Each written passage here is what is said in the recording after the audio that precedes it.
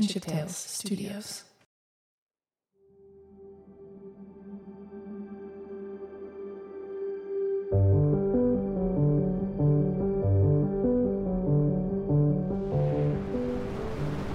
$13.8 billion years ago, all space, matter, and energy as we know it came into existence. For me, the hardest part is imagining a lack of space, a lack of dimensions.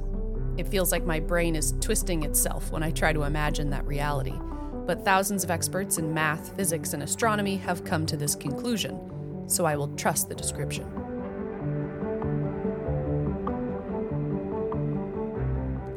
Roughly 9 billion years later, the matter in our solar system cooled and collected to form our sun and our Earth.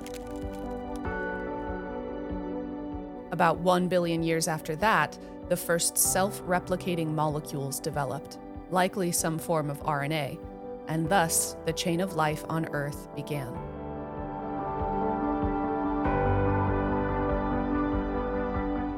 Now, all of these events happened before we could observe them. We have had to study the evidence, look for clues, and examine the data to craft these explanations.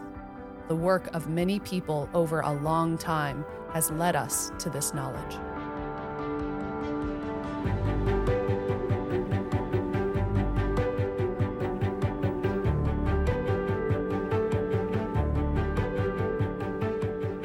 In my last year of teaching, I designed a lesson to help my science students understand what it means to know something based on the best available evidence.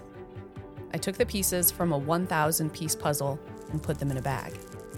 Then I broke the class up into small groups. I handed each group one puzzle piece and told them to draw the whole puzzle. They were quite taken aback, but I asked them to look at their puzzle piece and understand the information that they had in front of them. They all created their first drawings. This, I told them, was like our early ancestors. Early humans didn't have microscopes or telescopes. They didn't have thousands of years of knowledge stored in books.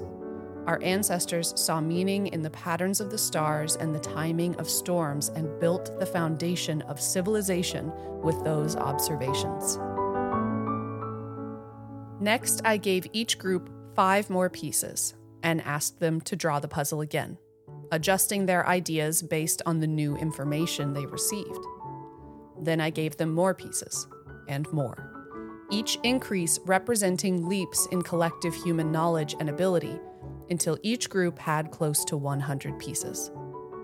At this point, each group's drawing began to look more like the other groups. They were still quite different, but more similar than they were at the start. I told them, this is where we are today. We hold many pieces of the puzzle. But every scientist will tell you, each new discovery reveals even more questions.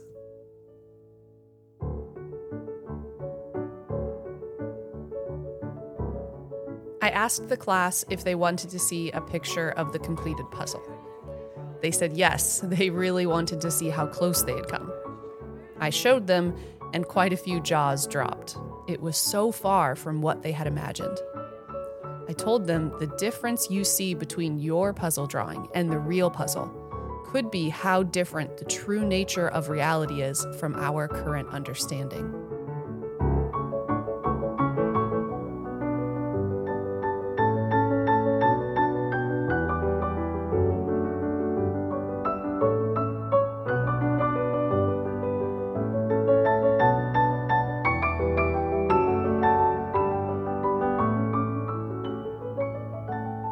Science, the collective understanding of reality, developed through careful observation and experimentation, changes every day.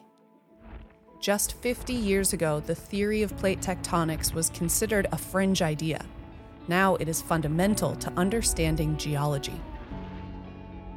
In my high school science classes, we learned that heritable traits could not come from experiences, only genes. Now we are learning through epigenetics how our environment can significantly impact our gene expression, and more remarkably, the factors we pass on to the next generation.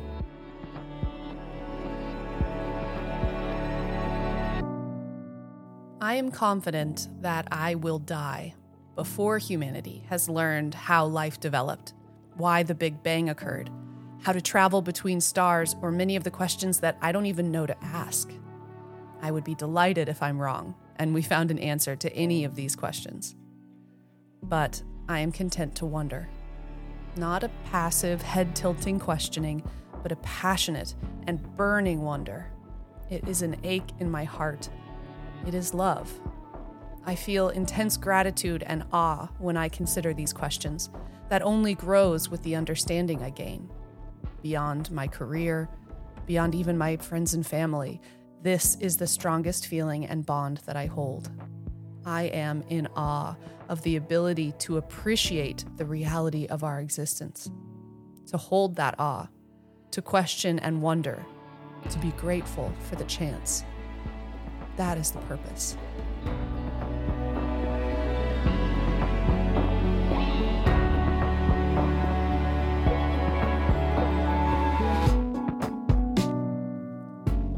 Appreciating this purpose can come in many forms.